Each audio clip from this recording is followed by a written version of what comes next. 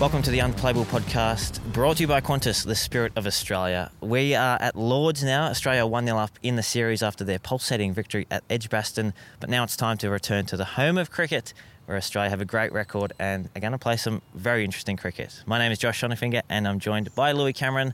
And Louis, we're just excited to be here, aren't we? I'm very excited to be here, Josh. I mean, this is everyone's dream, right? Lord's Test, an Ashes occasion. It doesn't really get much bigger than this. We're looking out here at the pavilion, just watching Alex Carey do some keeping drills before watching Scott Boland, Travis Head, and is that Marcus Harris just walking back to the pavilion and over to the net. So it's really cool to just kind of be on deck and to be doing this here in front of you, mate. Now, we're going to have a pretty good recap of the last test with Travis Head. That's coming up later in this episode, so do stay tuned for that. He gives us some good insights on that test match, talking with the crowd, his battles out in the middle as well, so plenty to look forward to with that. But we want to talk about the Lord's Test, which is coming up in a few days, and there have been a few little changes from each side. Why don't we start with England, who have brought in a 18-year-old leg-spinning all-rounder. It's potentially because of Moeen Ali's finger injury that we've spoken so much about. Yeah, I mean, it doesn't look great for Moeen Ali. I mean, the amount of work that he had to do on that finger in the last test would suggest that he's going to be hard-pressed to play here at Lords. I wouldn't rule it out completely. You know, these things can heal, but... this is a longer break between the tests. So there's a long break between the first and second tests and between the third and fourth tests in Leeds and Manchester. But apart from that, it's, quick turnaround. So he's a bit lucky in that regard. But, we said it on the podcast last week, right, in the daily episodes that, he was always going to have trouble bowling with the Duke's ball with the bigger seam, given his amount of red ball preparation, which was very limited. So Rehan Ahmed comes into the squad, leg spinner, a bold selection, right? Like the kind of selection we might have expected England to kind of make before that first test instead of Moeen. As a leggy, as an attacking option. I think the thing that they came away from that first test with, speaking to a few of the people around the England team, was that Joe Root actually held up an end and did a pretty good job. I know he got smacked a little bit right at the end when Pat Cummins went after him, but he did a really good holding role. So I think they might think that, okay, well, Joe Root can hold up an end, and if Rehan can't land it, we know we've got a bit of a backup there. But it seems like Rehan's batting is equally as promising as his bowling, so he would offer a little bit in the same way that Moeen did. Yeah, well, let's take a look at Rehan's stats from the county championship so far this season. He's from Leicestershire, and he's taken 6 wickets only in his 7 matches at an average of 67.66, so not a whole lot. Hardly flattering, right? Not a whole lot to read into there, but his batting has been very admirable. 423 runs, an average of 38. He did make his test debut in Pakistan in December, taking 7 wickets on test debut, including a 5 in the second innings. So he's shown that he's not going to be overawed necessarily on the big stage, but it's a bold selection to bring in an 18-year-old in an Ashes test, and I think it might be if he plays, might be the youngest Ashes player in a long, long time. He certainly would be, yeah. I mean, the thing that they've got to weigh up, and we're having a look at the wicket at the moment, it's green. It's not quite as green as it was yesterday, and we're expecting a fair bit more grass to be shaved off it by the time the game starts on Wednesday morning, our time. Whether they could play 4 quicks instead, and they could keep the 3 that they had in Edgbaston, in Anderson, Broad and Robinson, and potentially add Mark Wood to that, and then rely on Joe Root and I guess Ben Stokes. The fact they've got Ben Stokes in that team suggests they've already kind of got 4 quicks. I know he's not the most reliable in terms of we don't know how his knee's going game to game, so that could encourage him to do that. And the other part of it is, if it is a green wicket, do they need the extra pace of Wood, or do they go with the 3 kind of, not medium paces, but medium fast guys who they know might get a little bit more out of the wicket? Sure. We've seen Jimmy Anderson and Ollie Robinson both pen columns this week, saying, among a lot of other things, especially from Ollie Robinson, that they really want a bit more out of the wickets. So kind of a bit of contradictory messaging there. Like before the series, they wanted fast, flat wickets, and now their bowlers want a little bit more out of them. So that's all for England to consider over the next day or two. So the other pace bowlers in the England squad are Mark Wood, as you mentioned, Chris Woakes, who Australian fans would have seen a lot of, especially in the white ball formats, Matthew Potts, who's played quite a few test matches now and then, a young man named Josh Tongue, who made his test debut against Ireland just before the Ashes, and he brings a bit more height and a bit more pace. So there's a few different options, and they all bring something a bit different to the table. Yeah, so Tung's the kind of guy they might see as the backup to Mark Wood, so you probably wouldn't see him and Wood play in the same team. It was interesting, Tung got picked ahead of Wokes for the Island Test earlier in the summer here, so whether Wokes would then kind of jump back in front of him. And then Matthew Potts has got a really good record in Test cricket already, and a great county bowler, so they're the options for England. I was also running the numbers on the Lord's Tests. Over the last 8, which is the last 4 years, 93% of wickets here have come from the quicks. So spinners really don't play a big role, history says. So maybe they will go 4 quicks and rely on Root, who, as you said, went a bit over 2 and over in the last test. And this is where I think you got the biggest difference between the two sides. In Nathan Lyon, a guy who's coming up to 500 test wickets, he's going to play his 100th test in a row here. Amazingly durable cricketer. Australia have such an advantage with him, and you'll hear a little bit from Travis Head about how England are going after Nathan Lyon and providing him with a real different challenge to what he's ever had before. I know people have always tried to slog him out of the attack, but England are, they're not going to back down from that. We know they've kind of shown their hand there. So, but it's just a real luxury for Australia to have that over England at the moment, and England are kind of scrambling a little bit, with Moeen. But also, I don't think we can make enough of the Stokes thing, like the fact he can't bowl reliably, and you don't know what you're going to get out of him game to game, compared to Australia having Cameron Green. That's a really big factor. Well, let's jump over to the Aussie side of things. Nathan Lyon, he's in the nervous 490s. Do you reckon he'll be nervous looking down the barrel of 500 test wickets? Well, he's always nervous, right? Like all the players laugh that, even after 124 tests, I think it is, he's still nervous before games. Which is, probably what makes him so good. It shows he cares, I suppose. Would he be extra nervous around 490? I reckon he probably would be around 490 wickets. Yeah, it doesn't take much for him, but that nerves never seem to really affect his game. He always comes on and hits a spot from ball one, but what an extraordinary achievement. And it'd be really nice for him to do it at Lord's, the home of cricket. And as you said, it's his 100th test in a row. He'll become the 6th player in men's test history to do that, and the first bowler. So phenomenal achievement from Nathan Lyon there. The Aussies have obviously the pace attack we know is super strong. Mitchell Starc missed out in the first test. He's been up in Nottingham watching Alyssa Healy in the women's test for the last few days, but he's here today at training, as you mentioned, off the top. And now the question mark is, does he come in for one of the 3 quicks that played in Edgbaston, or do they stick fat with the winning formula? Yeah, it's an interesting discussion point, isn't it? We're actually just watching Mitchell Starc bowl out in the middle now, so it looks like he's preparing and hoping to play this second test. He was unlucky to lose his spot in the first instance, wasn't he? I mean, he's got a fantastic test record over the last 2 years. Since the 2019 Ashes, he's really worked on that wobble seam ball, and we know how much he's improved as a test bowler. So, Scott Boland got the nod over him in that first test. Scott Boland got taken to. He's going to, a bit like Nathan Lyon, he is going to have a new challenge for himself now. It looks like England really see him as the guy they can attack, and they would do the same to Mitchell Starc if he played. We know Mitch can go for a few extra runs. He doesn't make any secret of that. He's not a metronomic, economical kind of bowler that Cummins and Hazelwood often are. I kind of think that, everyone, especially in that first innings, everyone was kind of going at a lot of runs per over. So maybe you just kind of go, well, Mitch, he might go for 5 or 6 and over, but he can also bowl the wicket-taking balls and brings that extra pace. So I think he'll come really strongly into contention, whether it is for Boland or not. Is probably the question.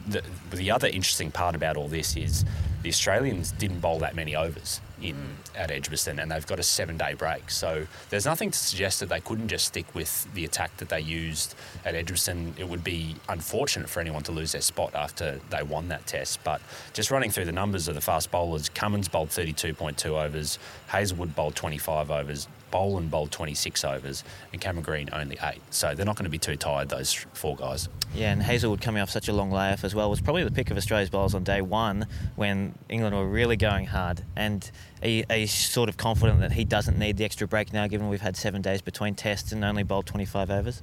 Yeah, good question. I mean, he's the one who's had the most injury kind of concerns over the last little bit. So, but I kind of think he's a must pick the way he bowled. And I think the way they want to play their cricket now, so we know they're going to Bazball Australia, they're going to try and go at them. We're just using Bazball as a verb now. So I think he's a really important cog in their attack. For me, it would be out of Starc and Boland. and Stark would probably just be that slightly more attacking option. But, whichever way they go, Boland will play again in this series, and is going to have to come up with something slightly different to counter England, because they showed they're going to run down the wicket at him, they're going to reverse lap him, they're going to throw things at him that he's never before seen in Sheffield Shield cricket or his brief Test career to date. So that's a fascinating subplot, I think. All right, Lou, this has been the Lord's Test preview brought to you by Qantas, the spirit of Australia. Let's jump into the chat with Travis Head right now.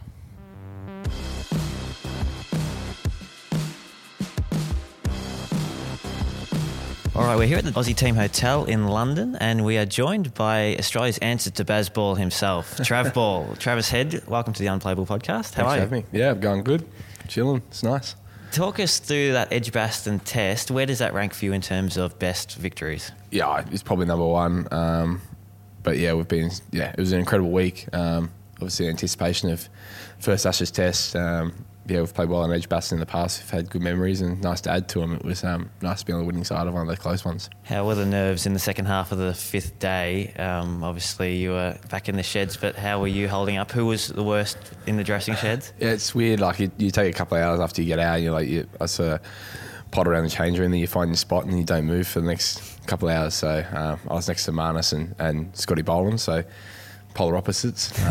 Nice and calm next to me on one side and talking me through every shot on the other side. But I was pretty good until we got to single figures. And I think Baz was the same. We sort of said when we got to 8 or 9 runs, we asked if we could get it back to 25 or 30 because you sort of what ifs at that stage, but then you probably expect to win when you get to single figures. So the nerves jumped up, and what an incredible couple of hours.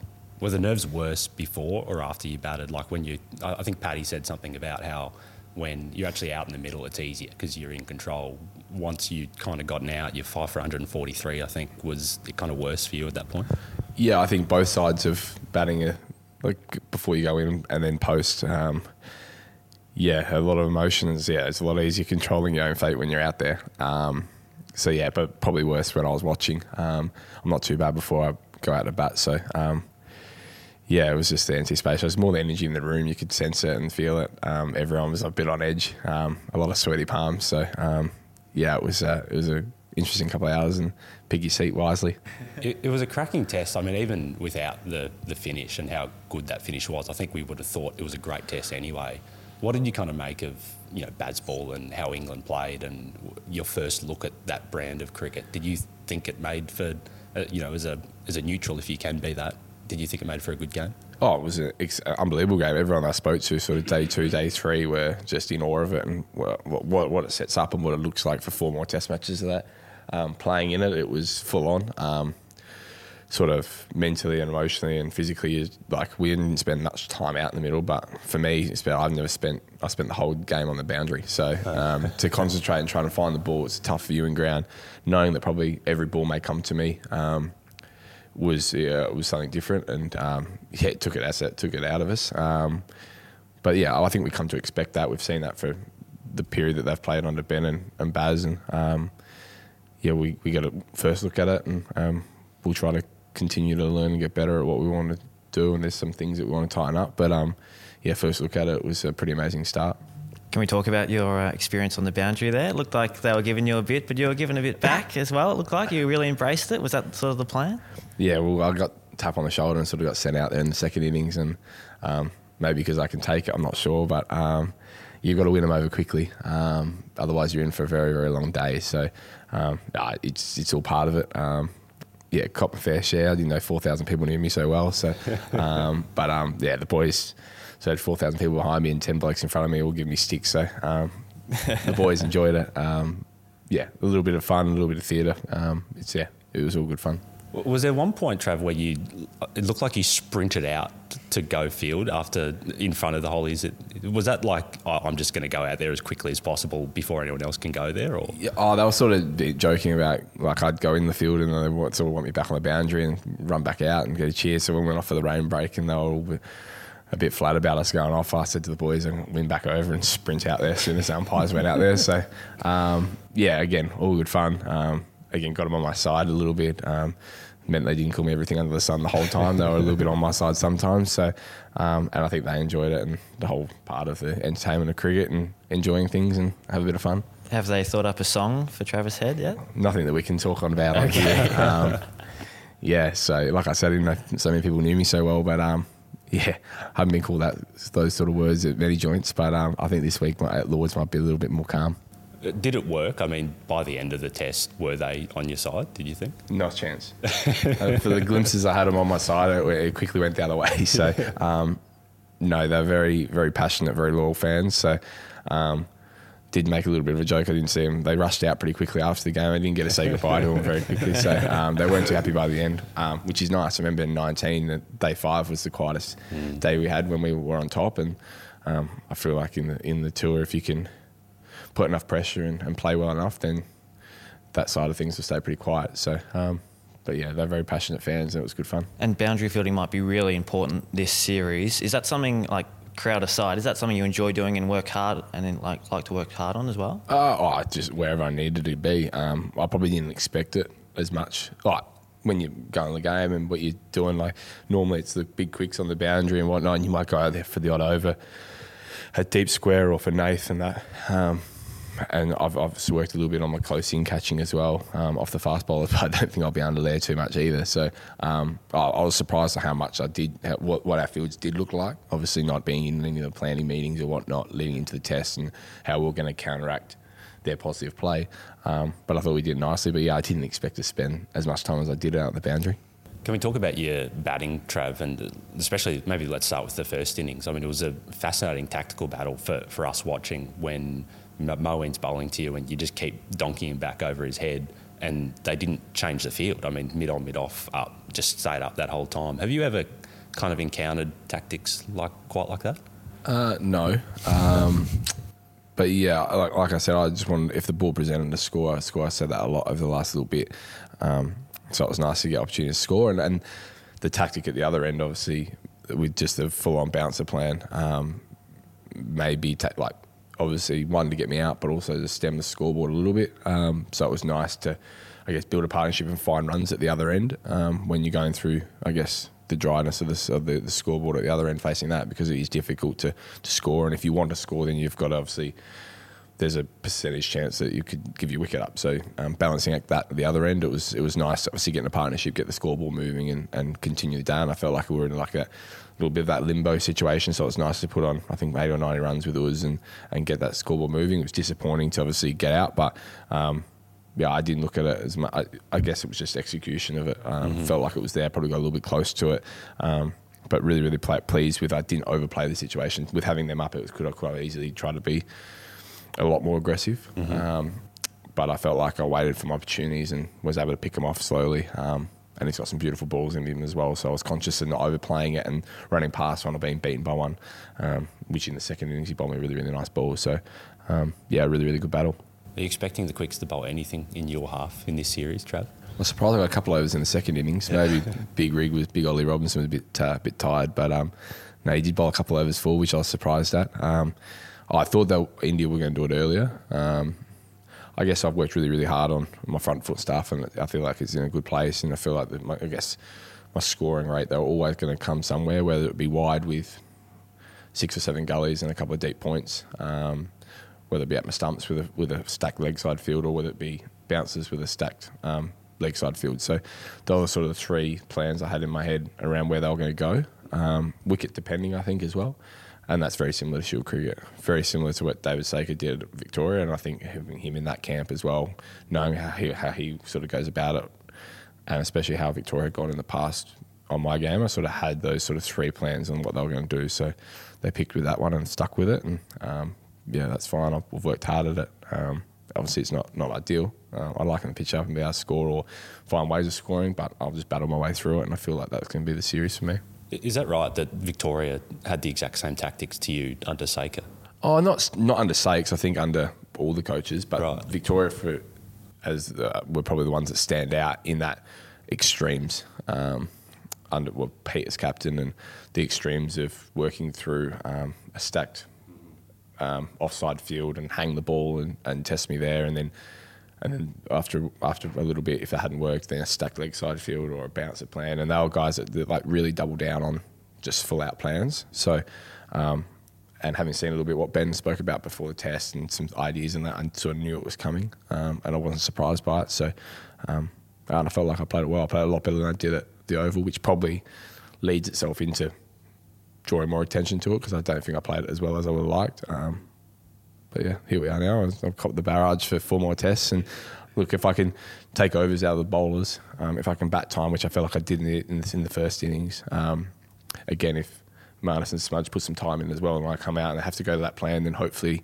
it means that, exerted effort and blokes at the other end sort of can benefit from that. It was an interesting pitch, wasn't it? Because the Aussies sort of went away from the bouncer in the first innings, but England found some success with it in the second, and in the first. Was it still a successful tactic, the bouncer, in hindsight, even with the slowness of the pitch? Oh, I think you'll see it for both tails. I think we've seen that for a few Ashes series in a row now, whether it be Australia or England. Both teams are probably going to attack their tail pretty hard. The slowness of the wicket probably didn't help things as well, but sometimes that can be harder as a batsman to play off such a slow pitch. Inconsistencies in bounce and fields and whatnot, it only takes a little bit to top edge or bottom edge or find yourself in a funny position. So sometimes the quicker and more consistent the wickets are, the easier it is to play. Guys in Australia talk about Brisbane and the Wacker being really, really nice places to play short pitch bowling, where actually probably receive short pitch bowling the most in those, but the MCG where it's a bit up and down, or Adelaide Oval, before probably drop-ins, but up and down a little bit more, somewhat difficult. So yeah, it was a tactic that we've seen. I'm sure we'll see it a lot throughout the series. Another tactic I want to ask you about is the fielding positions, and specifically off Mo and Ali. There was that guy for the straight hit. Was that just to get in your head, or was that a legitimate position in your mind? I think it was a really good position because the places we attacked him was there, and then Mo bowled really nicely into the stumps, and it felt like I couldn't really cut him in somewhere that I'd probably be stronger against off spin, go back and cut. But with the wicket being slower and lower, it took that scoring shot away, and I guess they're asking us to hit square, and Mo doesn't leave the stumps much. So, I felt like they still had their attacking, and I think you've seen it with us as well with Brooke. We sort of had that one just right of mid-off. So you still have your mid-off, someone behind mid-off, and asking him to hit in a different area because he's so strong, even off the quicks where he's so strong over sort of that extra cover region. I think you'll see some different field settings and some different positions to just try and get guys to hit it in different areas. So, some good tactics, and we've come to expect it, obviously, with how they've spoken about how they're going to play. It's fun to watch anyway. Yeah, and even kind of just picking up on that, when you guys set fields for Joe Root, when he got Scotty away for a couple of those awesome reverse ramps. I mean, awesome for us watching it, maybe not awesome in the field, but we're kind of seeing Test cricket played to its extremes. Like, we've never seen guys on those parts of the ground before. Can you kind of talk us through when Joe is kind of going through that, just on a heater, how it kind of twists the fields and twists your tactics a bit? I think with both teams, they're going to try to suffocate the boundary, I think, if that makes sense, and try to get batters playing full defence. And that's all, in Test cricket, you're always talking about getting batters to play full defence, bring your slips in, nick, bold, LBW, especially with the Duke, because it can just do a little bit on any wicket at any stage. So I guess... if we feel like in South Asia and 3 slips in a gully and they're going hard and you want them to nick it, but then if they're finding ways to get boundaries, how can they find boundaries in different areas? He's actually played the reverse scoop unbelievably well. He probably missed one and it was the first ball of the day, but once he's been set, he's sort of found a way to get bat on it. And you've seen the same thing with Bairstow batting out of his crease and Alex coming up with the stump. So I guess every tactic's about, and Ben would be the same with Mo and Ali with the straight man. It'd be like, how can we get them to play a defensive shot or play the ball in an area where they don't particularly want to play it? So there's going to be a lot of cat and mouse throughout the series. I think we've seen that early. And we'll see some fielders in some spots that we've never really seen them before. So makes for interesting. Would you ever try the reverse ramp? Not a chance. I can't play a normal reverse sweep. I barely can play it on my left hand side. So that's. I've tinkered with stuff, not that shot in particular. I find it easier just to clear my front leg and slog it rather than try to be too funky. And I think, that works for me. What about your bowling? How's that coming along? Are we going to see you roll over the arm in the Ashes? With how hard they're going, I'm not sure about it. Brooke could put a hole in me if I bowl a couple of him, but I've bowled a little bit at training, not too much. I've just concentrated really hard on my batting and at the moment, but again, I've always said if they need it. I actually did like how dry the wicket was and how much rough maybe in Manchester. We've seen Marnus get a little bowl in 19 and win us a game, and I'd won over in that game as well. But yeah, the amount that Gaz is bowling, if they do need it, I think Pat said at one stage he might have given me a roll the other day. But yeah, we'll wait and see. But I think Gaz is doing a beautiful job at the moment. Well, actually, I just want to ask you about that. He's coming up close to 500 Test wickets. Is he getting better and better? Talk us through what it's like to play with Nathan Lyon. Yeah, well, he was 400 in Brisbane in the last Ashes. So 2 years later, and we're talking 500. He's had an exceptional couple of years. Yeah, and this is a great test for him as well because no team's played him like this. He's normally our banker, normally someone that sits in and goes just over 2 and over, and we can rotate that quick. So a little bit similar to how England did it last week. And he's just got it on a dime. So it was interesting to see how they attacked him and the success he had with it. He had a beautiful week. He bowled well. He tried to get them to hit his best ball, and he found some results from that. So they're going to continue to take him hard, but I feel like it's continuing each week he's been here. He's coming out of the hand better, and 500 Test wickets amazing, and it'll be amazing to see how much further he can go with that. And I think he's still got a lot of time left in him, I think. Can we ask you about Ollie Robinson, and we want to ask you because we know you've played with him. He's basically become public enemy number one back in Australia with some of the stuff he said. What's he like as a bloke? What do you make of it all? I find it very humorous, obviously, playing with him and seeing him for a couple of weeks before we got into camp. Probably every Australian's not going to like him. Every Englishman loves him, and he's someone that playing in his team you enjoy. He's playing a hard game. I think at the minute I think everything I read is Ollie Robinson at the minute. So, but I think he actually enjoys it a little bit. It eggs him on. But yeah, he's got to play well. Otherwise, there are a few Australians on his back. From our side in the dressing room, not too bothered by it all. But it's hard not to laugh at it. Can you explain why you saw him for a couple of weeks beforehand? What were you doing before the Ashes? Yeah, I sort of spent 8 days at Sussex, so had a little bit of time post honeymoon where I had a little bit of a gap, and CA had sorted some stuff out at a club, and I thought about it when I was away, and obviously I played and had close connections at Sussex, and gave Paul Firebrace a call, and he was more than welcome to have me, and some familiar faces, and Luke Wright's brother Ash did some work with him, so they opened their doors, which they didn't have to, but it was nice. Sun was out. Brighton's an amazing place. I absolutely love the boys, and Jess and Miller had a ball as well. So nice to have 7-8 days where I was able to have a few hits before the boys got in town, and then I didn't have to go home. Lovely postscript to your honeymoon, mate. I'm sure Jess was delighted with that. Yeah, it was always in the plans to have a few days here before the boys got to town. So in the sun. In Brighton was a nice touch. Let's move on to the next test. You got a few runs here last time around. What are your memories from the 2019 Ashes match here at Lords? It was a tough test. Jofra bowled like the wind. And it was an interesting test. I felt like we had it. We were driving the game, and then and Stokesy played really, really well, and then put the pressure back on us, and we were able to fight out a draw, which was nice. But the wickets always suited us. I think we play well here, so looking for the week, and it's Lords, so what an amazing place to play at. Expecting it to be a bit more of a faster, spicier pitch than the last one? I'm not sure. We've seen some really, really good batting wickets over the times at Lords, and then on the flip side, we've seen some green ones, so we'll wait and see.